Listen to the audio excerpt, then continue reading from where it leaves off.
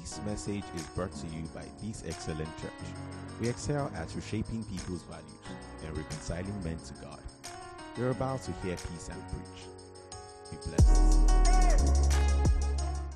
Hallelujah. Can we respond to God's presence this morning?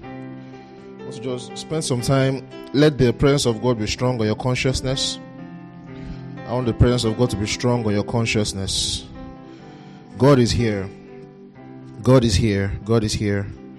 God is here. God is here. Think on His presence here. God is here. He's going to touch you. He's going to change your life. He's going to add something to you. Your life will never remain the same. In the name of Jesus. Your life is not going to remain the same. In the name of Jesus. Your life will not remain the same. In the name of Jesus. Your life will not remain the same.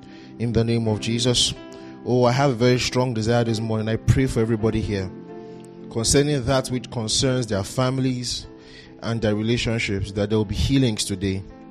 There will be healing of hearts. There will be healing of every broken heart. There will be healing of every broken heart. There will be healing of every broken heart. People who have been set on a course that is doomed to destruction. People that are on a certain current path that will end in destruction. I declare that today your route is redirected in the name of Jesus. Today you are set on the right path. You will not enter a destructive marriage. You will not enter a destructive relationship. You will not enter a union that will be a thorn in your flesh. In the name of Jesus. Today is your day. In Jesus' name we have prayed. Hallelujah. Praise God. All right, everybody, let's have our seats. Praise God. It's good to see every one of you. I'm happy to have you guys in church. I hope your week has been pleasant so far.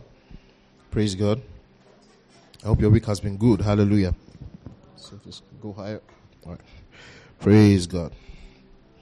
So today, okay,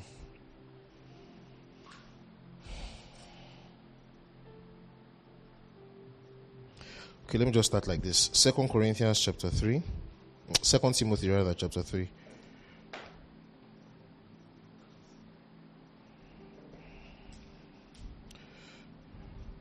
Second Timothy chapter 3, verse 16 says, all scripture is God-breathed and is useful for teaching, rebuking, correcting, and training in righteousness, so that the servant of God may be thoroughly equipped for every good work. Hallelujah. The scriptures are a document, they are a compendium of all of God's value systems. Amen. The scriptures are a document that contains God's value systems.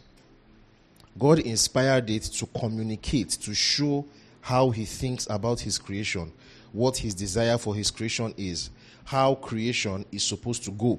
So when you want to know God's values, if you want to know God's priorities, if you want to know how God thinks about the scripture, about creation, you look into the scriptures. The Bible says that all things were created by Him and for Him. Colossians chapter 1. All things were created by Him and for Him. Every house, Hebrews chapter 3, every house has a builder, but the builder of all things is who? God. The builder of all things is who? God. So there is nothing that we have, that we see of God's creation that God does not have intentions about. Especially relationship and marriage issues. Praise God. Especially relationship and marriage issues. So the scriptures are meant to show us how God thinks about stuff, and it will enable us to be thoroughly equipped for every good work. So what that means is that in looking at the scriptures, in looking at the Bible, you can see how God thinks about marriage and relationship. And you can, by learning, by submitting yourself to it, you can become very good at it. Church, all together.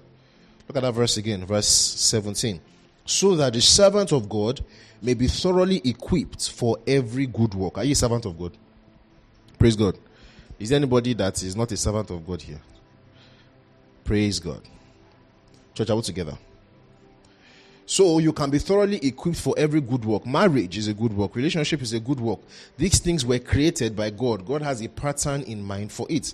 Maybe I'll talk about God's plan and patterns for all things in some other service. Praise God. But really, right, from the scriptures, we can know how God views things and how God's values about marriage stuff is. And so, by looking at it, we can become very good at it. Do you guys want to have a good marriage? Is there anybody that wants to have a good marriage here? Is there anybody that doesn't want to get married here? Bible says there are some people that are eunuchs now, so some people are not meant to get married. Praise God. So, if you want to have a good marriage, if you want to have a good time, you can actually look at the scriptures and see God's values about marriage and learn from them, and they can instruct you so that you can become good at it. You can become good at relationship. I don't mean it in the sense that you have plenty of relationship and you'll be good at everything. Praise God. In fact, the evidence that you are good at relationship is that you have few relationships. Amen? No, you guys didn't get that. The evidence that you are good at relationship is that you will have few history or few events of entering relationships. The evidence that you are not good at it is that you have plenty of relationships. Praise God. So if you are here or you are hearing me and you have your past relationship history, is that you've had plenty people in your past. You have plenty issues in your past. It's a sign that you are not good at it. You need to stop and listen to God's word. You need to stop for a while and listen to God's word. Hallelujah. You need to spend some time just getting God's views on relationship. Praise God. And so that's why this teaching is actually very critical. This teaching is important.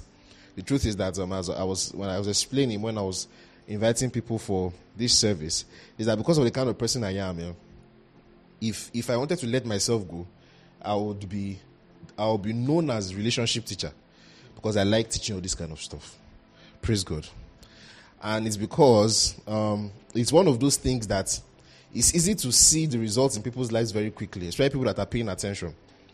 So from the get-go, let me say something. I learned this from my mentor, and I've also learned that when it comes to relationship, people are very stubborn. People don't like hearing advice. And so people end up most times doing what they want to do. But the few people that actually listen to advice and take the advice, their lives will change. Praise God. So from the get-go, I want to advise you, right? I want to advise you. I want to beg you in the name of the Lord Jesus Christ. Please hear advice.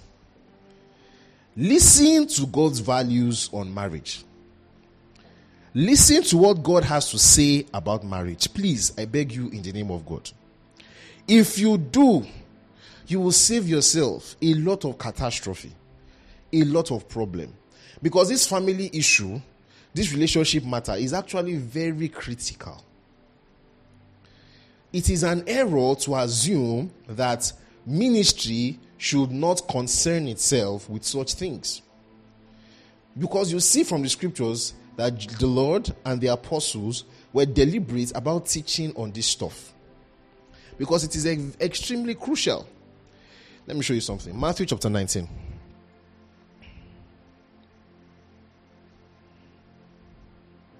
So there's this vision that God had for marriage, right? Matthew chapter 19. There's this vision that God had for marriage that I want to try and describe that picture to you. That if you can see that picture, part of what we do in this church is to reshape people's values. And one of the ways that we go about that is that one of the many things that we have to do in doing that is that we need to give people a picture. When you want to change people's value system from one way to another, you need to give people a picture of how the alternative value system looks and how it is superior to what the one they currently hold. Praise God. We need to show you a picture of what the alternative, what God's value system looks like and how it is superior to the one that you currently hold. So I want to show you from Jesus himself, the Logos, the one who created marriage, the one by whom all things were created and were created for. I want to show you the picture of what he has in mind for marriage and what it looks like. And if you don't have that kind of mentality yet, I want to show you how beautiful marriage can be. And listen to me as I go forward. And I want this thing to sink into your heart in case you don't know this. Having a good marriage is not luck. You will see the reason why. If I can't finish today, we'll extend to next Sunday. Over time, because a lot of people have had bad boosts in relationship, they've done all kinds of things, they've had plenty body counts, their life has been upside down. They look at some people that have it well, and they will say, he was very lucky. God helped him. He's very lucky. He's just lucky, just got the right person. Listen to me. There's no luck in having a good marriage and good relationship. There's no luck in it. There is a reason why, let's delve into the realm of empiricism and statistics. There is a reason why divorce rates are increasing. There's a reason why. There's a reason why, statistically speaking, people are claiming to be less happy than our forebears, than our parents in their own generation. Even though our own parents in their own generation were not as rich as we are, they're not as comfortable as we are, right? The world at their time was far more dangerous than we are. Yet, statistics have shown intergenerationally that people are claiming to be less and less happy. There is a reason why. All these things are not a matter of luck. You will see how this thing that God gave human beings called dominion over the earth, how most of these issues are actually it is people doing themselves. Our forefather, Jerry, thank you. Is our forefather. For those that don't speak Yoruba, it means you are using your hand to pull it to yourself. You use your hand to pull it. Praise God. Many of these things are you use your hand to pull it to yourself. English is too shallow. Praise God. Many of these things are actually people doing themselves. Intergenerationally. You'll see some very, very funny statistics like like Thomas Sowell will do some statistics and he'll tell you that the blacks that came out of slavery, that is after slavery, after the emancipation in the US, the rate of marriage amongst them was higher than the rate of marriage now. Then, in the early 20th century, the rate of marriage among people, the rate of divorce or single parenthood among, black America was like 25% or something. And among whites, it's a little bit higher. Now it's like 75%. What's the difference? Then they were suffering more. Then there was actual discrimination. Now that things are better, the divorce rate is increasing. Why? You now say people were lucky. How can you say people were lucky? That people, when they get into good marriages and relationships, that's because of luck. It is not because of luck. And I want that to sink into your head now. If you will take godly advice, the worst thing that can happen is that it might take time before you get married. That's the worst. Which often people don't even get that delay. In fact, many people's delay is also what you are using your hand to call. Let me use it in English. The use of your hand to pull it to yourself. The safofa. Many of the so-called delays that people are having is the same thing. Is the same thing. People's heads and their values about marriage being in the wrong place. So people are looking for what is not missing. That's why, let me tell you something. If you don't know what you are looking for, and you are looking for something, you will never find it. Do you understand that? If you don't know what you are looking for, if I send somebody now, a child that does not know what the phone is, I'll say, go to the parlor, I'm going to bring my phone for me. The person will come here and be walking up and down. The phone will be here, and the person will first carry TV. Carry keyboard, carry table, carry everything. And that's what's happening to a lot of people. I want to show you what a picture of what marriage is. And I want to offer you this wonderful alternative that God actually ordained, which is superior to what we have now, which is the best. See how it measures against your own, and we'll see how God's value systems have made provision for us to get into that better picture. Praise the church, all together. Matthew chapter 19. Verse 3. Some Pharisees came to him to test him, and they asked, is it lawful for a man to divorce his wife for any and every reason? For any and every reason. What a question. Verse 4.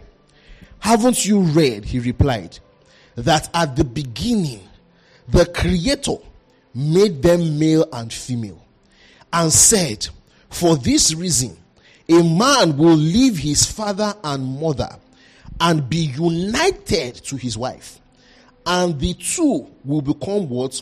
One flesh. So that they are no longer two, but one flesh. Therefore, what God has joined together, let no one what? Separate. Hallelujah. See the picture. This is what the Creator intended. That a man will leave his father and his mother and cleave to a woman. And both of them will become one flesh. And both of them will become what? Inseparable. That means it is actually possible for you to meet a person and that person will literally be your ride or die. You see that thing we used to do in marriage testimony today, marriage and vows, that will say that instead of saying for better, for poorer, for sickness and in health, for sickness and in health, in good times and in bad, do not say we are confessing good confession. So for better and for better, for in sickness and in prosperity. Is it done? Just deceiving yourself. That is not is fake confession. I'm sorry to say, is a fake confession. Do you know why? Because the intention is that a man will get a babe, and the two of them will become ride or die. That nothing can come in between them. That see, both of them will be together and nothing will shake them. Both of them will do life together and they will do stuff together and nothing can come in between them. As I'm talking now, the picture I have is Fast and Furious. Vin Diesel and his babe. That's when the bad guys come. Now we too. That at any point in time, they're in Ojota, you're in Surulere and everything. If anyone come and tell you that, where's your wife or where's your husband? You don't have any doubt. They come and tell you that your wife said something about you. You don't have any doubt that your babe or your guy has your back. That no matter what happened, I know if everybody in this world should desert me, there's one person I know. Nothing can come between us. You see that picture? That's the picture that God actually intended for marriage. That's why, based on that picture, divorce does not make sense. Because when you have cleaved to someone like that, you're right or you're dying. There's nothing that can separate you guys. If both of you want to separate, because of the kind of bond that you had, it's like as if you are still married, you're just deceiving yourselves. So are you feeling me? That is the picture that God intended. That when both of you want to do stuff, that if you need to do stuff, because of the fact that that person is your ride or die, that person is in your corner.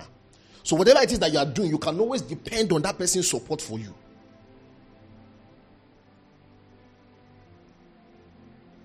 That is the picture. And you can have it.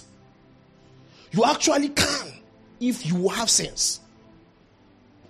If you will hear God's word, you can actually have that picture.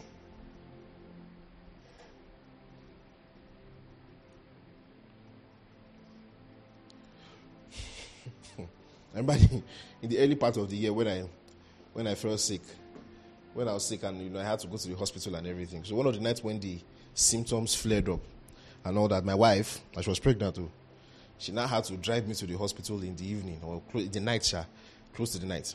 And as we were going out, that's how these silly estate security men were now flexing power. They were diverting people to go and pass one place. People that were supposed to pass the place had blocked the place. So there was no way to come down. Praise God. You want to kill Ijeoma's boo. Hey, you want to kill Ijeoma's, the love of Ijeoma's life. I was in the car like this, That's when I saw action. She just came down. Are you people mad in this place? Somebody is sick. If you don't, I will use my car and clear all of you from the road. I say, I want to go to your hospital. I say, correct, my ride or die. I know I'm okay because my wife is here. Hallelujah. You can actually have that. That you are not afraid that the person is going to the office and the person will cheat on you and all those kind of useless things that we are calling to what the picture that we have. See, it's something that the world has done. And everything that the world seeks to do is to raise up idols and alternative philosophies and alternative worldviews to that of the picture of Christ. So that we will substitute brass for gold. For example, by hyping sex, right? You can substitute wood for diamond, thinking that everything is about sex, and then your eyes are so focused on relationship where people meet in a bar And then they kiss each other, and then they now came to the house, and they were removing their clothes on the road, and they could not stop. And I was not go back, go they on the road, back on the floor, be on the this thing, and I say, that was great. And this thing has permeated our mentality, and we to think that is what the pedestal of a good relationship is. I'm telling you, if you ever enter a relationship like that, I guarantee you, you are going to have problems in life. There's actually a picture where you can have peace of mind. And it's not fluke. When this idea began to first occur to me that this thing is actually not a fluke, was when I was in school. And I discovered that all of us that were raised under certain people, that were listening to certain people, and we made our relationship decisions based on the way we were taught, I noticed that we had a very high relationship success rate. Extremely high. Most of our friends, most of them, I know like 5 in my head right now that I can reel off, that we all met our wives in school, we all had good relationships, we had clean relationships, and we are all married today and we are all happy. We have no fear about their marriage, whatever they are. No fear. Because this thing, you can actually use your head. You can be present-minded. And you will say, this is the way God said we should do it. I will do it like this. I will make a choice based on this. And I will have a good relationship. You can actually have it. You see this idea of let's just be praying, God, send me somebody good. Listen to me. In entering a relationship, let me sound like this. In entering a relationship, see, in all of our Christian work, there are always these things where there's always a tension between God's sovereignty and our own efforts. This tension is what undergirds most of our differences in our views concerning many doctrines.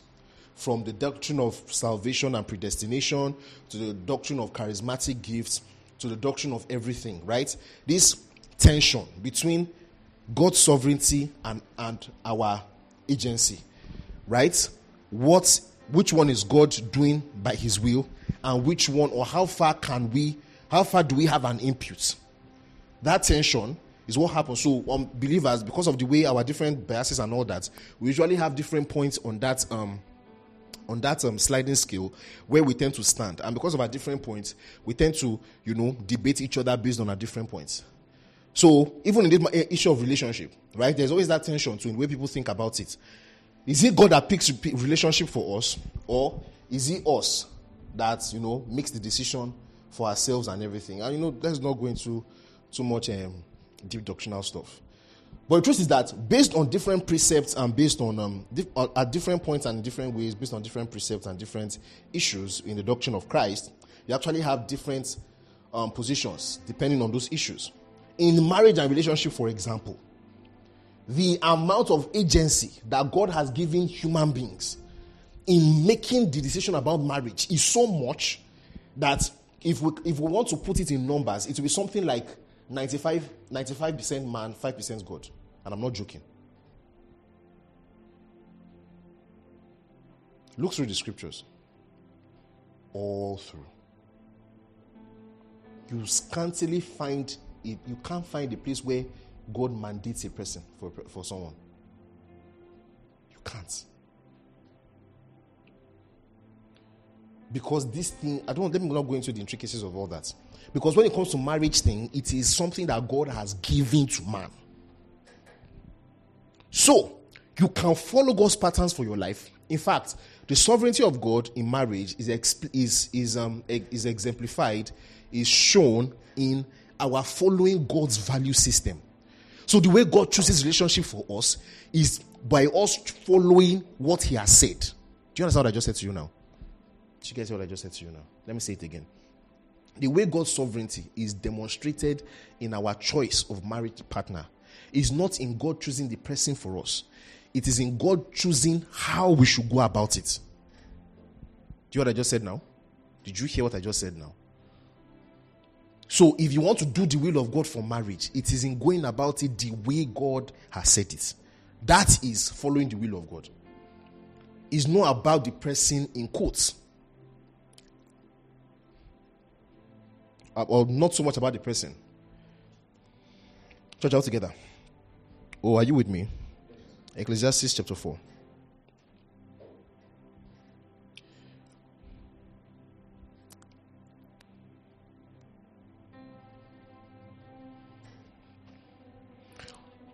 This is the picture.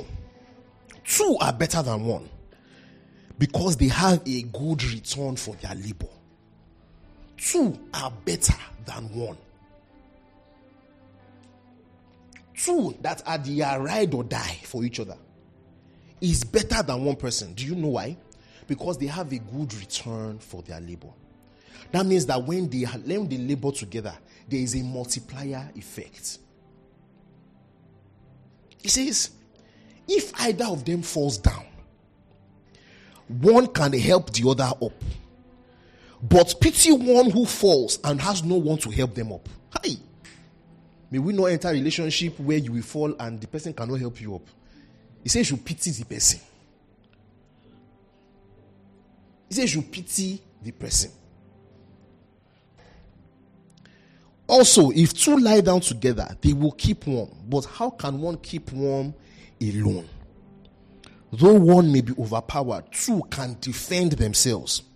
A cord of 3 strands is not easily what? Broken. Hallelujah. So when you have that picture that Jesus has in mind, when you have that your guy, what it does is that it confers 2 things on you. You have harmony. That means you have someone that is your guy. You have peace of mind. You have harmony with the person. But it now has another part. 2 things that thing confers. It enables both of you to now have a synergy that helps you to be more effective to do the purpose of God for you. So you have a good reward for your labor. So you can do more. If one person falls down, the other person will lift them up. If one person falls down, the other person can lift them up. So you have harmony and you have greater effectiveness. You enter marriage, a good relationship, and you become a better version of yourself. You become a fresher version of yourself. You become a more effective version of yourself. That is the picture. Not the one that you enter a relationship. And then when they see you on the road, they will think that something bad has happened to you. Not the one that they say you enter a relationship and since they enter a relationship, her life has been somehow. His life has been somehow since they enter a relationship. That's not the will of God. You can actually get this picture. Do you guys get the picture I'm painting to you? Do you appreciate that picture I'm painting to you? And one of the reasons why this issue is very important, this right marriage is very, very important, is that it's very important to God that the bond is right. Because that bond is what determines how the family units will go. Can you turn your Bible to Ephesians chapter 3? Read verse 14 and 15. Can someone help us with that? Ephesians 3, verse 14 and 15. Brother, please, what's your name? Sorry? Tope? Sorry, Toba. Okay.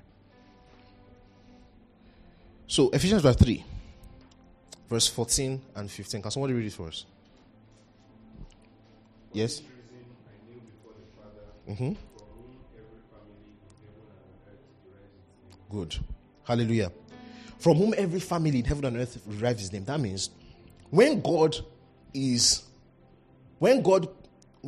planned human civilization, either in heaven or in earth, the structural unit of human civilization is the family unit.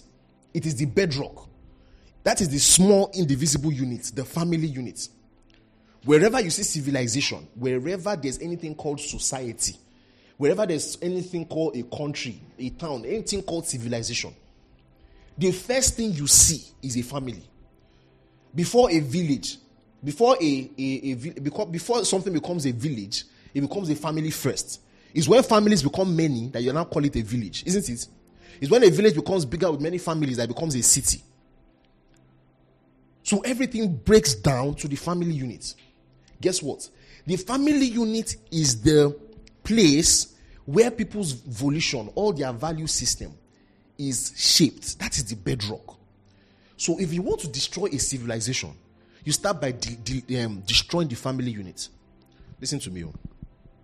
Any problem you see in any country, anything you see in any country that you see that is wrong, is from the family unit that thing started. When you see someone misbehaving outside, you'll be wondering, why does this guy behave like a child like this? Why does this girl why does this girl behave like something's wrong with her? Go and check. It's from the family. is from home. Anything that is wrong with a society, when you say, this country, all of them, they are now behaving like foolish liberals, they are now saying all kinds of stupid things. Guess what? It's because the family has been destroyed. So children are being brought up with a certain kind of mentality. It is those children that grow up to become adults that shape the civilization. See, by the time you are seeing certain stupid things happening in a society, it's already too late. Do you know what I just said now? By the time it's being manifested, by the time adults in a society are doing something, and you can look from outside and say, there's a critical mass of adults in this society that are doing certain foolish, inconvenient things. By that time, it's already too late. That's why I'm very cynical about some countries now. Do you know why? Because those adults did not become adults that day you saw them. They were born decades ago. And it was from decades ago that they have taught them the rubbish they are manifesting now as adults. So it's too late to correct them. They're already adults.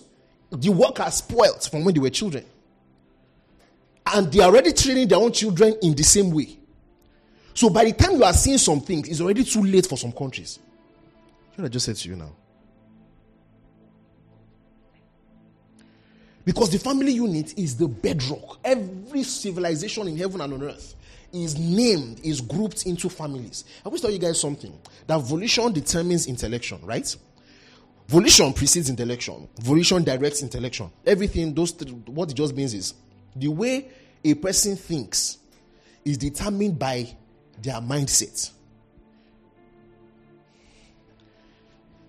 The way people think about things is dependent on their value system.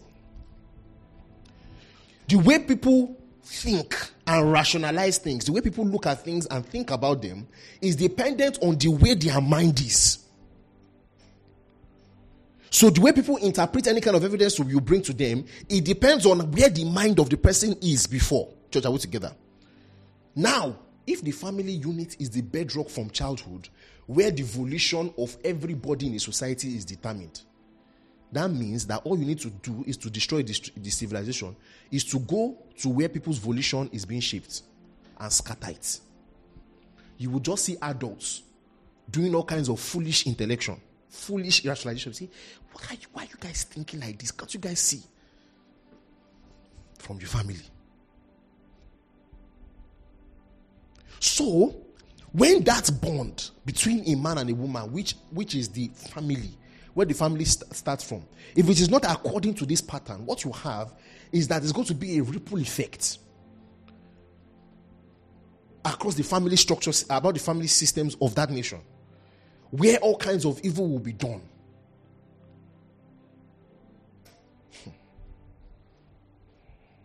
Should I get what I'm saying to you? So, this thing is a very serious matter. Your children depend on it. Nigeria depends on it.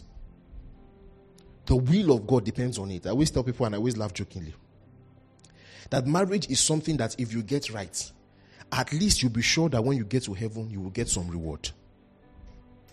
Church, are we together? If you get it right, when you get to heaven, you will get some reward for evangelism. You can spend your whole life running away from evangelism. Say, let's go and do evangelism. You're doing like this, doing like this, like this. But at least if you marry right, and you marry a God-fearing sister, and both of you raise your children in the way of the Lord, and you have 4 children, and your 4 children are raised in the way of the Lord, and they continue in Christianity, like this, you have 4 converts. So when they get to heaven and they are saying, all of you that don't do evangelism, come to one side. You say, me, I did. Say, where are your converts? See them, 1, 2, 3, 4. Yeah, your wife can share. I took 2, you took 2. We have 2 converts each. So where's my crown? At least I will get something. Why? Because even the family unit is an integral tool for the expansion of the kingdom of God. Other people say that people you are born into the kind of family that your religion is determined by family. No, it's not true. That argument does not make sense. Right? But nonetheless, there's a point there. And the point is that the family unit has a strong influence on how people will see the world. That's why there are some religions in the world today that are the fastest growing religion and they don't have evangelism. The fastest growing religion and they don't have evangelism.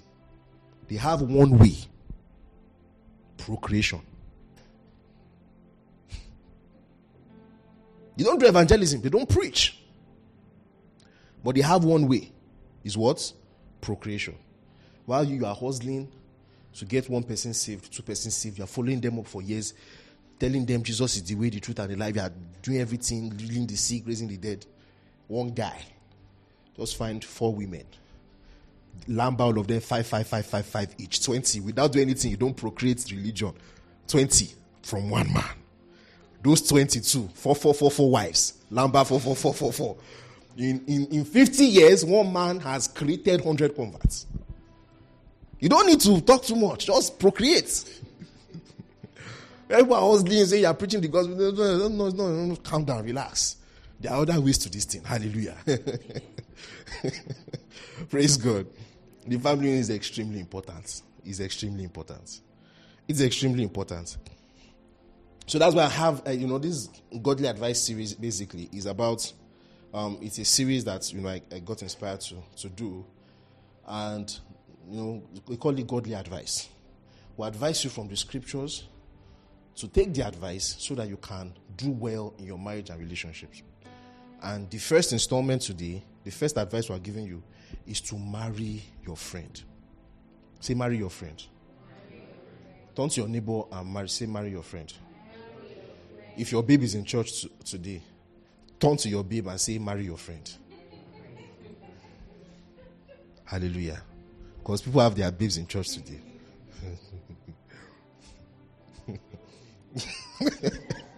Hallelujah. Sorry to those that their babes are not in church. Amen.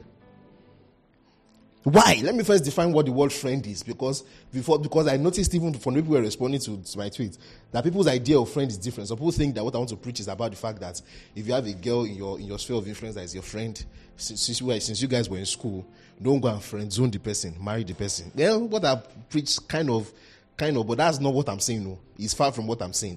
It can affect it sometimes, yes. Only mean yes, but that's not what I'm saying at all. Let me define what friend means. Let's look at the scriptures. Proverbs chapter 18 verse 24. This is what I mean by friend. When I check the Oxford Dictionary definition of friend, it says someone that you have mutual affection for. That's not what I'm talking about. Because there's a way enemies can have mutual affection for each other. You will see what I'm saying now. Proverbs chapter 18 verse 24. Verse 24 says, one who has unreliable friends soon comes to what? Ruin. So you can have unreliable friends. So when I say marry your friend, I'm not saying go and marry your unreliable friend. You can have friends that are unreliable. But there is a friend who sticks closer than a what? Brother. So you see where I was bringing the picture from. Do you guys remember the picture I was telling you about? The picture of your ride or die. That's what I'm talking about. I want you to marry someone that is a friend that sticks closer than your brother. You're meant to have a spouse that even your family members cannot come in between you. That your brother and your sisters cannot come in between you. That's the will of God. So, what I mean by friend is marry someone that has your best interest at heart.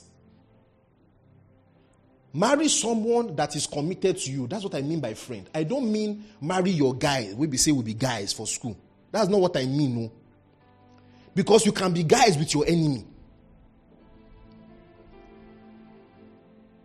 Anybody that, at least if you're a Yoruba person, you understand what I'm saying. The kokoro that eats the efo is where? Is inside the efo. That people are your friend does not mean they are your friend. So I'm not saying marry your classmates. I'm not saying marry people that were in church together. I mean marry your guy, marry someone that sticks closer to you than a friend. Marry someone that is committed to you deliberately. Marry someone that has committed. This is the word, the definition of friend I'm talking about. Marry someone that is committed to the fulfillment marry someone that is committed to you fulfilling the purpose of God for your life. That's the definition of friend I'm using. There are two common misunderstandings that people use to misunderstand what it means for someone to be a good partner or to be a good friend. The number one is the idea of someone that has common interest with me. Your interests usually stem from your personalities. So because someone has common interest with you, or you have similar personalities and all that, you now say, she's my person. She's my kind of person. He's my kind of person. I love going to movies. You love going to movies. Oh, okay. She likes watching Netflix. She likes Netflix and chill. Me too, I like Netflix and chill. I don't like going out. Her too, she does not like going out. I'm a very gentle person. Me too, a very gentle person. So that's why we are very good friends. You are not good friends. You see, that's why a person will be a good partner. You are deceiving yourselves. You see, I like internet stuff. I like tech stuff. And she gets it when I'm talking about tech stuff. You see, I like political commentary. And when I'm talking, she knows how to have intelligent conversations with me. So that's why we are a good partner. You guys will be having intelligent conversations and you'll be killing yourselves in the house. You'll be having intelligent political discussions and be beating the hell out of yourselves. Cheating the hell out of yourself. Your children will... You'll be having... You will have intelligent conversation, finish. You fight and beat yourself. Finish beating yourself, you continue to come back to your political comment. All those things. You see, I like to travel, she likes to travel too. Who does not like to travel? Who does not like to travel? You see, she's very good at art. She appreciates art. And me too, appreciate art before. You don't know Hitler was a painter? You don't know. Nobody appreciates art more than Hitler. You marry Hitler because you appreciate art. I know it was shame. I know it was shame. People mistake common interest for friendship. Common interest is not friendship. Oh. Common interest is not friendship. That thing is highly overrated. Some of the strongest marriages and strongest relationships I have, they have very huge differences in personalities and in temperaments and in interests. Very huge. My pastor, for example, he does not go out. Anybody that knows my pastor knows him and his wife are always saying this thing. He does not go out. He can stay in his house, praying, meditating, writing, reading, doing all those kinds of things for years, literally, and never go out. But his wife likes to go out. But I don't know of any marriage that is stronger. I don't. So I say, this man, let's go out. Let's be going. I say, I cannot go out. When he decides to go out with her, she takes it as a birthday present. Say, for you to do this today, you are showing love. Because we know how hard it is for you. You see some people, very different interests. Very different interests. One, the husband is a very, very gentle person, very agreeable person. Meanwhile, the wife is firebrand. She does not want anything to go wrong and everything. And they work well. You see this thing of, I've seen all kinds of permutations. So all those permutations that people always do, that's not the point. It's all those useless permutations, they are useless. You say, because both of us are gentle and we are agreeable, that means we'll work. It's a lie. Because I've seen people that one is gentle, one is out there. And they are both doing well. I've seen many that both of them are out there. They say both of you fit yourself. You see some both are gentle, you say both of you fit yourself. You see some one is extroverted, one is introverted, you say both of you fit yourself. So what is it now? So interest and personality is not what makes for a good friend. It can make it fun for you to hang out, but it does not mean the person is your ride or die. The thing that makes the person ride or die is something else. Your enemy can have the same interests with you. The person that will destroy your life can have the exact same interests with you. And the person that will give you peace of mind in this life can have very different interests from you. So at the end of the day, when you get the right things right, it's not be like as if, irrespective of the kind of personalities or outward interest that the person has, it always seems to complement at the end of the day. Do you understand what I just said to you now? It always seems like as if at the end of the day, when you get the core foundation right, every other interest outside, they seem to align. It will now be like as if the end is justifying the means. So when you've gotten the basic things correctly, even when both of you have different interests, you say we are complementing each other. So what I don't have, she has. And what she doesn't have, I have. So we are complete. When you get the right things right, if both of you are thinking the same way, you say because we are thinking the same way, we are one. So we love each other. Do you see that? Meanwhile, when the core is wrong, when both of you have different interests, you say, she doesn't get me and I don't get her. That's why we have irreconcilable differences. She does not have sense. Say, lie you. When the core is wrong and both of them are alike, they will say, it's because both of us are alike that we don't fit each other. I need someone that's a bit different. It's a lie. That's not the point. The second thing that people overestimate in this issue of what friendship is what we call flame, spark, which is just cute ways of talking about sexual attraction and infatuation. The spark, the flame. Say, when I'm with her, I can't breathe. Be careful so that you don't die or choke. What is telling you that you cannot breathe is, we all know what it means. You won't be able to breathe. Most people, when they say there's just this spark between us, kiniko, that's what they mean. That thing is highly overrated. Do you know why? You see, this sexual attraction, infatuation, physical look kind of thing. The first thing you need to understand about it is that the mind is extremely pliable with respect to that thing. The mind is highly pliable and malleable with respect to this issue of spark. What you say is your type in terms of spark, that is making you spark, that these are the types that make you spark. That type is not biological. You didn't come with it from heaven. It's because of the way you were brought up that spark is the way you have spark. It's the reason why you like that kind of spark. If you grew up in a Western-centric civilization where in their culture they idolize skinny women that will look okpelenge, when you grow up, the things that will be giving you spark is skinny women. But if you are from Akwa Ibom or from Cross River, where the spark is dependent on the size, they tell you from growing up that the size is the size of the spark. The bigger, the better. You will just notice that if you grow up in that place, your own spark is when you see big women.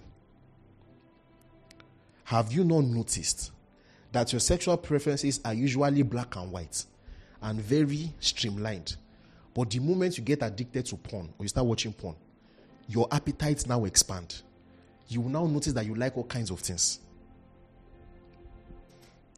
Have you not noticed that it's after people have had plenty sexual partners that they will now start talking about stupid things like sexual compatibility? What does that mean? What the person is telling you when they're talking about sexual compatibility is that we have tested a lot of things. So there are some things that we have started liking and we want someone to have that thing. It's a meaningless statement. When someone talks about sexual compatibility, just know that the person is a chronic fornicator. Yes. Put it on Twitter. I said it. Whenever you hear anybody utter that statement, marry someone you are sexually how do you know that somebody can be sexually compatible if you have not tried it before? How do you know? And it's not once, because you cannot use once to say one person is not compatible. That means that you have reference points to tell who is compatible and who is not compatible. You are a fornicator. Why? Because this sexual thing is largely malleable. It's malleable. I can tell you from my own life.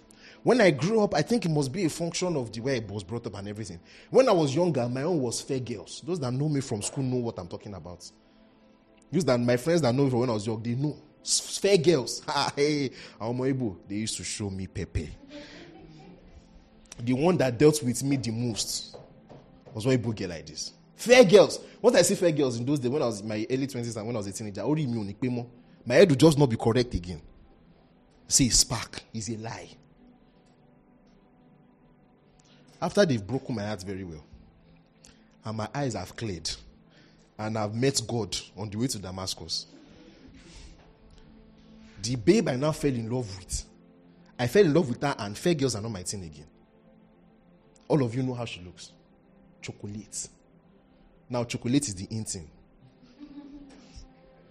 What happened? Are you with me now? So what's happened? What happened? As an example I will never fail to use, because that example is extremely hilarious to me. It's the story of Chris Rock. After he had his divorce, it's the last stand-up comedy that he did. The guy told the story there. He said when he was younger, when he was still in the heyday and everything was all about sex, cheating on women, cheating on his wife and everything. And then they had a messy divorce and, the whole family issues and all that. He says after women had dealt with him, after he has gone through all his travails, he said the thing that is turning him now is not hot women again. All those big bomb, big blessings, they don't turn him on. No tonsy bomb now. Peace of mind. You are laughing. He said, when a woman gives me peace of mind, that's when I'll be happy. When you were younger, he said, hey, big breast, big bomb, and I run out like a demented person. When they deal with you, when you see someone that is as flat as the wall, that will give you, you will just notice that is spark that is working for you. Because all these things that we're calling spark is a huge function of our cultural context. How we have been formed over time. This is the second part about this spark thing, which you must know and must let it sink into you. The second part about this spark thing is that it is very time bound. You see one thing that young people always make the mistake of. Young people always think that their now is forever. Every of their present feels like eternity. The younger you are, the more distorted time is to you. The younger you are, the more short periods of times look like eternity. That's why for people like my daughter, telling her to stand in a naughty corner for 10 minutes, if you remember, cast your mind back to when you were younger. If they tell you to stand in a naughty corner for 10 minutes, it will be like as if you are standing there for 1 hour. Time for them is not time for us. You understand what I'm saying to you? It's not the same. Because of the way their brain is firing. In the same way, when you are young, everything that you do, every time you're making decisions, it will be like as if the way you are feeling now is the way you will feel forever. Well, let me tell you something. And this is the place where people start finding it hard to take advice. Because it's contrary to how they feel. I'm begging you in the name of God, if you are hearing this message, please hear what I'm saying to you now. You see this spark sexual infatuation thing is very time limited. That feeling you are having is only when you are young and your hormones are raging that thing comes. After the first few years of your marriage and you settle down, the spark is not there. The spark evolves into something more solid and better.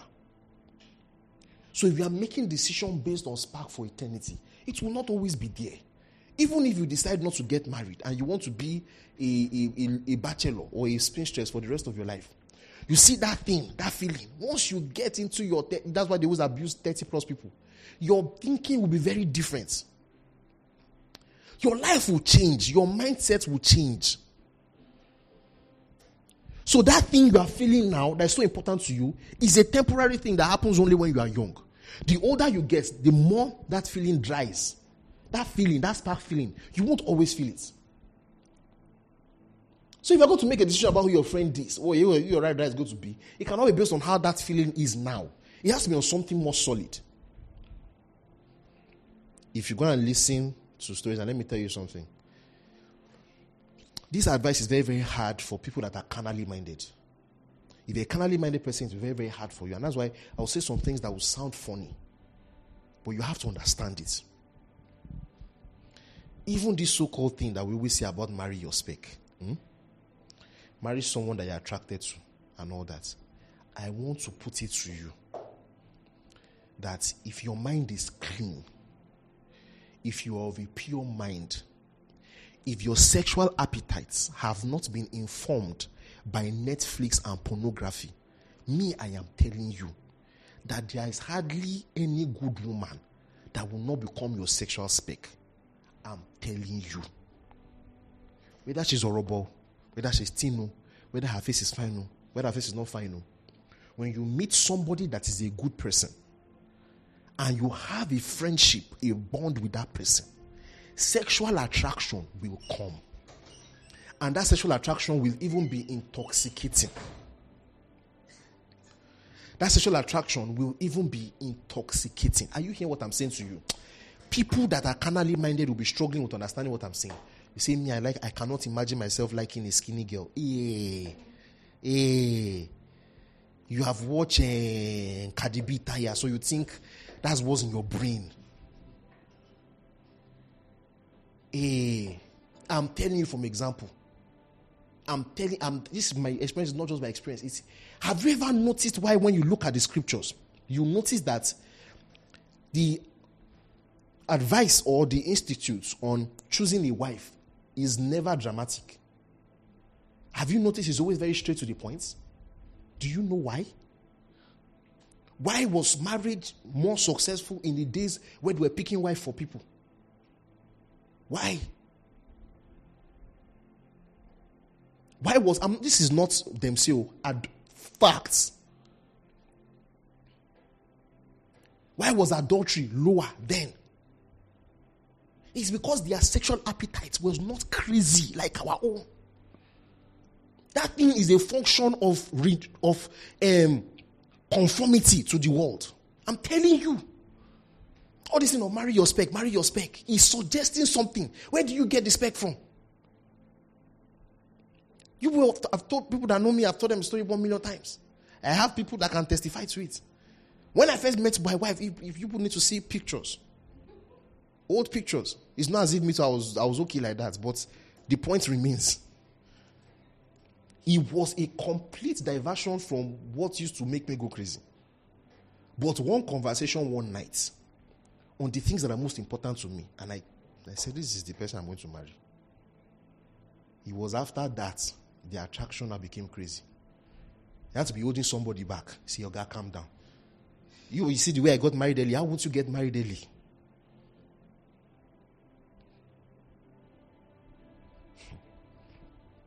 I guess what I'm saying to you. See all these things that girls will say. It's not my spec, it's not my spec. Especially girls. You would are the one. Guys' one is even the one that we should hammer on. If a girl is saying you want to marry your spec, which spec? I can tell you confidently. If your mind is renewed, if you have not put Igbo in your brain, when you see a good man that is a good person, you will just find that the attraction will come. So that advice is even less for women. See all the things say, marry your spec. When we were growing up, I remember this feeling when I was young. God, I cannot finish this message today. I've not even started. Praise God. I remember when I was young. This feeling is very weird. I remember the feeling. Then we'll be talking to our guys and we'll be saying, you look at some married couples like, Bishop, and you say, she's not even fine like that. And I'll be thinking to myself, that how come these men marry these women that are not even fine and they're so happy? I remember thinking like that. I remember I'll be looking at all these men of God that they're in happy marriages and everything like Papa Debu. I used to think it in my brain. Now look at the woman is even fat, don't me speak. And they were saying they're in love. Which love are they love? Not like this kind of ugly person. It's a lie. Because my head was not correct. You will get to a point where your value, a person whose values have not been changed will be struggling to understand it. But I know what I'm telling you. Your appetites can change by renewal of mind. And this is where the problem is for so many people. Such that the core things that can actually make for a good marriage, they cannot appreciate it because they have appetites that are extremely distracting from what is important.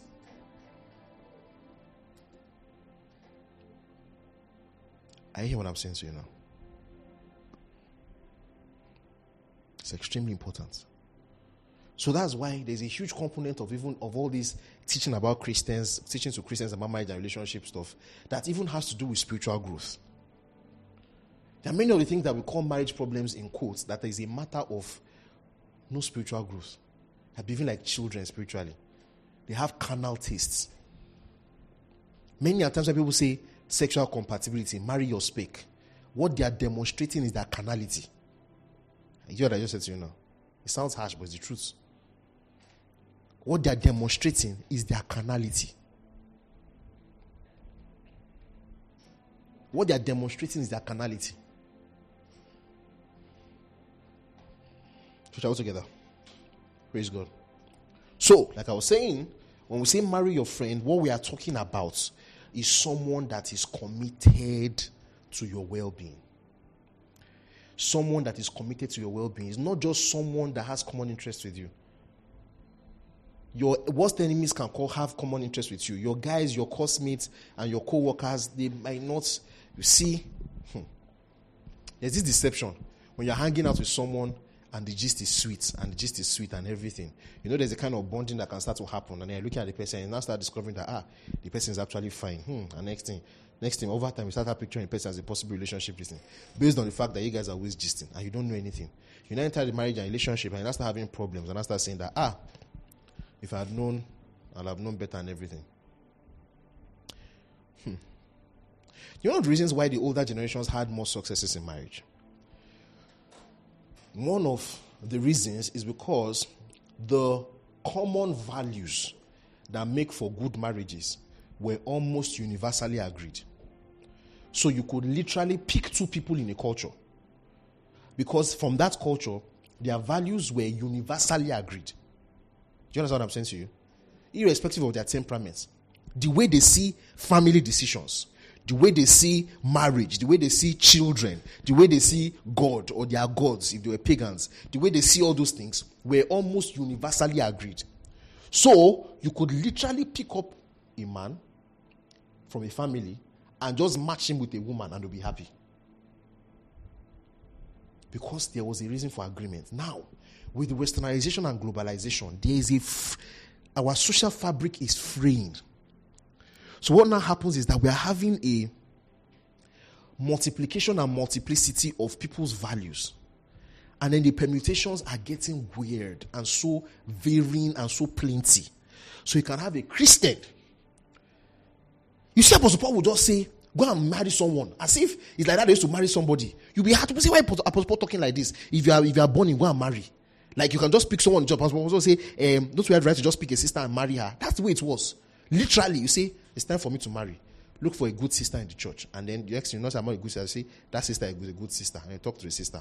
And then you say, people should go and marry. That's how it was. The last 100 years of human civilization cannot overturn what has been happening for the same way homosexuals have started building civilization for 200,000 years. Cannot happen, in fact, is a grain of salt in the ocean of human history. That's how human beings have been doing it for years and they were successful. In the last 100 years, with a after the Industrial Revolution, and human beings became very comfortably, very fast, within a very short time. Money just exploded globally. People became rich in such a short time, and societies began to mix, and then there's modernization, and then there's the institution of materialism. People's value system now became free. So you now see someone among Christians, even among Christians, there'll be some of them that they are Christians, but they believe in marrying your spec. Some don't believe in marrying your spec. Some believe that going out to movies is the most important thing. Others don't believe going out. You now see, they are all Christians, but they now have different ideas of what a good marriage is. Meanwhile, just 100 years ago, it was like as if we all agreed on what a good marriage was. If you say, what is a good marriage? Ask them. They will tell you a good marriage is this, this, this, and this. And so that's why it seems like as if it's getting harder now, when we have many more options in terms of human beings. But picking a person is now getting harder. You'll be in a church where you have 1,000 single people, and the 1,000 of them is finding a problem to get a partner. How? Do you understand what I'm saying to you? That's what's happening now. You'll be in a church, you have 1,000 eligible young people, and they will say, God, do it. What is God doing? You people that your pastor is supposed to line you up, 100 guys on one place, guys, pick yourselves and go and marry. That's what they'll have done in the ancient church. Because there was a common value system, there was a common understanding. But everybody has different ideas of what is now. The things that are important to some people is not important to some people. Some people hold some stupid things as the core. And those are not the things that make for a good marriage. You say, I want to marry someone. When we get married, we have to be able to travel all the time and everything. And that thing is so important to them. If they don't see someone that likes to travel and all those kinds of things, they will not see themselves getting married to the person. What is wrong with you?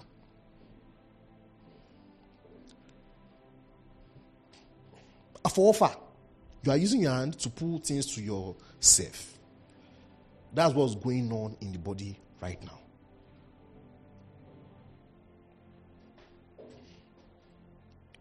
Church, are we together?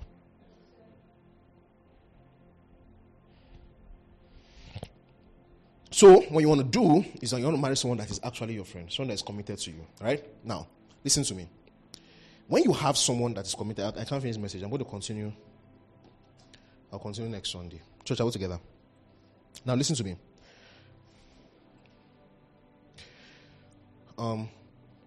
When you marry someone that is your friend, this is the core. Now, you pick someone that is committed to you. Marry your friend. It's basically like I said earlier, it means marry someone that is committed to your doing good. It's not an issue of, it's not so much an issue of, I'm going to balance the issue of sexual attraction, later, next Sunday and all that. So I don't think that there's actually no place for have sexual attraction and all that. That's not what I'm saying. I want to put your value system in the right order first. I want to outline the most important things.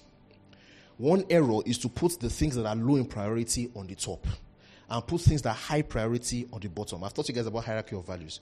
If you're joining us for the first time, I don't understand what I mean. What I mean is there's something called hierarchy of values. In everything in this world, there is a prioritization order, even for God. Even God's purposes on the earth has a hierarchy. Not all things can happen at the same time because we're in space-time and things are limited. This spatio-temporal existence that we have is a box. So many times you cannot line all your purposes at the same time and to contain. Sometimes you have to line them sequentially. Let me not go into all that. So what you will find is that when it comes to values, there is always a hierarchy. So that's why you always have trade-offs. That's why you have to always let go of some things, because you have to have a hierarchy of values. So depending on the situation that you find yourself, you make the best of it by having a hierarchy of values. Some things are more important than others. Are you hearing what I'm saying to you? So when I'm talking about all this sexual attraction and spark and all those things are good. I have sexual attraction with my wife. I have spark with my wife. But those are not the core. So people that put them at the core are the ones that are having problems in their relationship. Put themselves on the tangents where they're going to enter problem. There's some things that are priority. That once you have them, you can trade off the other things. If you can't have them. It does not mean that when you have them, you will not appreciate them. Do you hear what I just said to you now? Your hierarchy of values. So when you have a hierarchy of values, the first and the most important thing is that you must marry your friend. Someone who is committed to your betterment. Someone who is your ride or die. Someone that is your second, that when you fall, the person is ready to pick you up. Someone that has made that commitment to you. That is the basal. Now, that does not solve all your problems, like I said earlier. It is not everything in and of itself, because it will be an error for me to tell you that is all that matters. Because the truth is that you can actually have that person that will be your ride or die, but the relationship will not be very harmonious. I get what I'm saying? Those are the errors that we look at in the past generation, that we blow out of proportion, that we don't want for ourselves, that now makes us to put the low things as the hierarchy. So what I mean is this: you will look at people from the past generation that believe that commitment was the number one, that they were basically about the sanctity of the marriage union. So commitment was big to them. But after getting married, their differences in behavior and everything will start causing friction. So you have couples that were married and they committed themselves to stay to the end. They were there for their children together. They were there for each other to be husband and wife. But when you're in the family with them, you know that they were always having issues. But they stayed married. Church, all together. People growing up in that family section will now say, because of that, when I grew up, I must marry someone that gets me. I must marry Kineko that gets me and all that. See, that's not the problem. So I'm not saying that commitment to solve all the problems. But I'm saying that it is the first and most important thing to God. So a man must find a partner that will cleave to him, that will make them inseparable. Your ride or die. It is the first thing. It is not everything, but it's the first and most important thing. If you get someone that has spark, you get someone that has everything, and you don't get someone that has been committed to you as a partner, all those other things will land them in trouble. For example, if it is sexual attraction that is the number one thing on your list, not someone that is your ride or die, a time will come, and I guarantee you this: your sexual attraction will ebb and flow. It will ebb and flow. You now marry someone that does not have self-control. You have someone that does not have a filter on their sexual appetites. Because the person is not committed to you, the person will break bounds and the person will break your heart. And both of you have the same interest. In fact, it's a common interest that made the person to cheat on you. I guess what I'm saying to you. It's no matter if she gets me or she doesn't get me. The core is to marry someone that is committed to you first. And this is a value system that must be taught in the church. Believers need to be taught this value system. Every Christian must be taught in their local church that you have a duty as a child of God to look for someone that you will make a decision to in sickness and in health. No matter what happens, you will make a decision to the person, irrespective of how I'm feeling. Know that thing does. Commitment is such a thing that it might not be the answer to all the problems, but it makes every other problem easier to surmount. You know what I just said to you now? Are you with me now? Are you with me now? Mama is not here. So when Mama comes, she'll preach out. Commitment does not solve all the problems, but it makes all the other problems easier. When a person has made up their minds to be with you and they've said, I have made up my mind that you're my ride or die, the person might still have some other problems that I'm going to talk about later, right? The person can still have some other problems I'm going to talk about later. But those problems will be way more amenable and easier to deal with when the person has been committed to you. For example, it's easier to talk about fidelity when a person has made a commitment to you. A person might have problems with sexual control and all those kinds of things, right? But when the person is constantly reminded that they have made a decision to you, it will be easier for them to stay in line because they will not want to break your heart. Church, all together. When a person has committed themselves to you, the person will be willing to make painful sacrifices for you because it is their duty. The feeling that marriage is a matter of just how you feel and all that, and forgetting that marriage is actually first a duty. First a duty. It causes problems. So someone that has committed to you is someone that is more likely to not put their family ahead of you. Do you understand that? Someone that has committed to you is someone that is more likely not to put their family ahead of you. Someone that is committed to you is someone that is willing to make painful sacrifices for your sake. So that if something is wrong in the way they are doing, they are willing to go out of their way. These are the things that people have forgotten about marriage.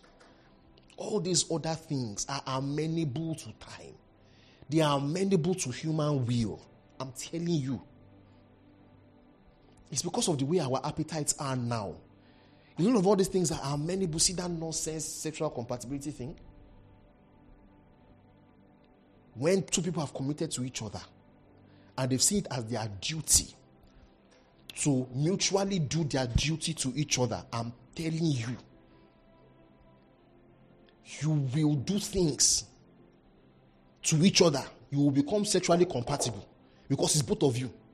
You can sit down from morning to night in the house and say, this project, we must make it work. And you start experimenting the experiments you want to experiment. But the first thing is commitment. You see all those we don't understand, we doesn't do things like, if you are committed to someone over time, all those differences in interest and all those things, you will be amenable. Do you know how weird it is? This so-called interest thing is that some of the things that you have interest in now, 10 years from now, you might not even have interest in them again. Do you know what I just said now? It's so what he doesn't get me, doesn't get me. Even you yourself, in 10 years from now, you might not get yourself again. It's true. Say, this is the kind of thing I like doing 10 years from now. I know the funny thing, like I was saying earlier, that for young people, many of the things that you think you are doing now will be forever. They're actually for a very short time, because I look at my parents sometimes, and these people are in their 60s, my dad is close to 80. And the man will still be making plans for the future. I'm not saying that I don't expect him to make plans for the future, but I will look at him and making plans for the future, like, we're going to do this. My mom will still be talking about wants to start a business and everything. And what it makes me realize that I'm actually a child compared to those people. I still have a long time if the Lord tarries. You will now make a decision based on something that when you are 60 years old and you look back of your life, you will not even have a memory of it. Because in the scale of your life, it was an interest you had for maybe like only 10 or 15 years. Compared to a 60-year-old man, you have 45 years. 45 years of your life that thing was not important to you. It will be like a shadow, a distant past. You will be asking yourself why you could make a decision based on something so fleeting. This is where the regrets come from. You are not going to be 30 forever. You're going to be 30 for only 1 year of your life. People think that their life will end when they're 30, and it's a lie. That's when life just started. 40, 50, 60, 70, 80. That's a long time to be miserable. It's a long time to be miserable. I get what I'm saying to you. So you want to marry someone that is committed to you. So from the beginning now, are you hearing what I'm saying to you?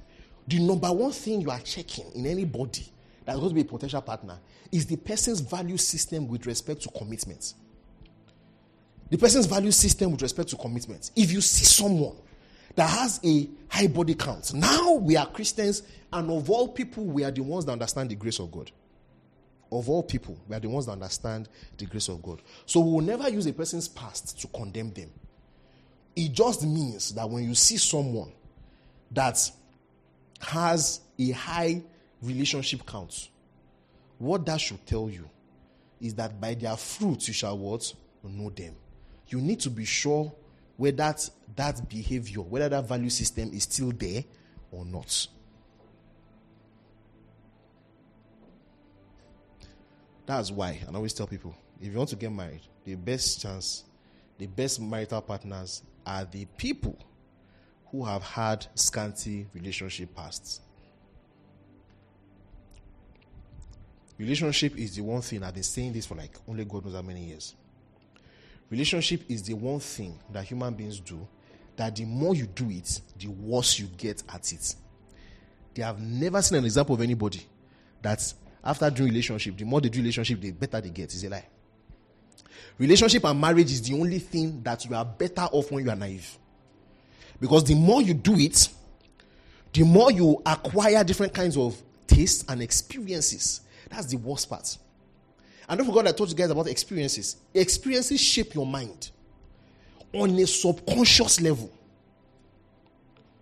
such that the purity of mind, also the pure things are pure, the purity of mind that is required for you to commit to a person and stay with them, you lose it in the place of acquiring baggage. So even listen to me, if you are someone that you have had 1 relationship, 2 relationships, 3 relationships, in your best interest, you need to take a time off from it. And sit down and look at your life. And make a decision. You look at people, you make a decision based on their sense of commitment. It's the number one thing. Look for someone that will be in your corner. You look at someone and look at the way the person believes about commitment. Look at the person's family history. Look at the person's background. Look at the kind of person that the person is. There's a reason why people who come from stable marriages tend to be better partners. Do you know why? One of the things that makes people to be bad partners that don't commit to people is that they're usually trying to revenge. They are fighting their parents' war. Many people are fighting their parents' war. That's what I'm saying. The family unit is extremely important. Many times, people are continuing the war that their parents had, or that people had against their parents. Grew up in a family where your mom was maltreated, or your dad was constantly nagged and emasculated by your mom as a guy. You grew up, and that's one thing I should tell you guys now. Listen to me, when you get married, never ever insult or abuse your partner in front of your children, no matter what happens. And I'm not saying that for your partner's sake, I'm saying for your children's sake. Because one thing that happens to children, especially for guys, if you insult a man, you are destroying your sons. This is not about submission or not submission. When the Bible tells people things, you people don't understand the ramifications. The Holy Spirit cannot start telling Paul to outline all the ramifications for submission. One of the things that happen when you are insulting a man and the boy is listening is that that's why he said he's the father that all the families of the earth are named after. Fathers give identities to families. There's nothing you can do about it. If you like, don't take your husband's name. You continue your father's name. And if you like, take your mother's name. It is your grandfather's name that have taken. Do you hear what I just said to you? Whether you like it or not, fathers give identities to families. That's why God is our father. You insult a man in front of his son. The son is standing in front of a mirror. And all he's asking himself is, am I like my father? And I'm speaking from experience. The boy is spending his life doing two things. Running when nobody's chasing him. Either running towards the picture of his father or running away from the picture of his father. Never becoming his own self. He enters a marriage and he's fighting that vendetta. The woman that emasculated my father. That's how women are. And at the slightest sound of dissent, based on the way he has been conditioned. You know the way when we talk about conditioning. When you condition an animal does not, you condition an animal to start salivating to the ring of a bell. In the same way, a man is conditioned because his father was emasculated when he was young. He was conditioned to the point where, because the emasculation always starts with something like a disagreement. The moment the woman, his wife, disagrees with him, he shuts down. A woman grows up in a family where the man is always beating the husband, her father was always beating her mother. And at the slightest disagreement, and the man says, what you are saying does not make sense. So you want to beat me, Abi? He has not said anything about beating. You want to come and beat me, and then he holds the chance someone start beating. Guess what? Self-fulfilling prophecy. You're now holding a shirt, I want to beat me, I want to beat me. Shebi, you want to beat me. Let me just go beat you.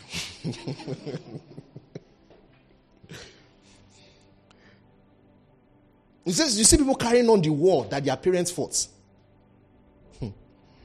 One of the things that makes people not be able to commit to a person is that they are fighting wars that their parents fought.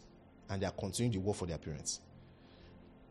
I've always wondered why my wife and her siblings, sisters, all have very good relationships.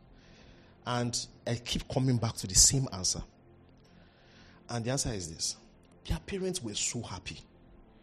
Their parents had such a good marriage that, number one, by default, they grew up under the leadership or under the tutelage of a good man. That by default, it was easy for them to recognize. So when they are seeing a good man, they are not mistaking it for weakness. They are not mistaking it for pretense. They can recognize the signs because they grew up always seeing the signs of what a good man does. So you don't need to come to church and be teaching them what a good man is. They already see it. The second part is that they can take you and be unassuming because they don't have any baggages that will make them look at you and be assuming that you will beat them. So a disagreement is just a disagreement. It's not a prelude to boxing. I get what I'm saying? For them. That kind of pure-mindedness is what makes for a good marriage and commitment. So you want someone that will come and commit to you. So all together. Listen to me. It's not a fluke. It is not a fluke. It's not mistake. It's not mistake.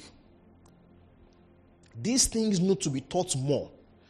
People's value systems about marriage needs to be changed until we have a critical mass of people that are less and less TV influenced and more transformed in the renewing of their minds, right? We will continue to have this kind of useless situation where we have a lot of believers that are struggling with simple things in their marriages and relationships. Do you know why? Because it actually takes two to tango.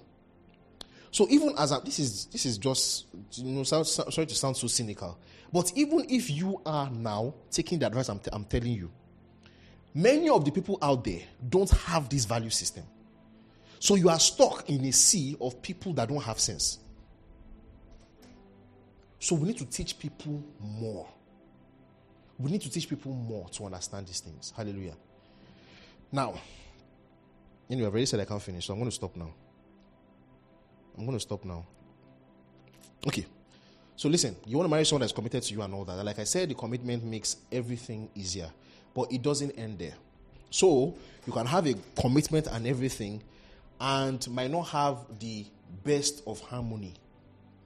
Because, like I said earlier, you can even see it in the examples that we have from the past. Some people can be committed to each other and they can have certain value systems that make them to continue to have needless conflict.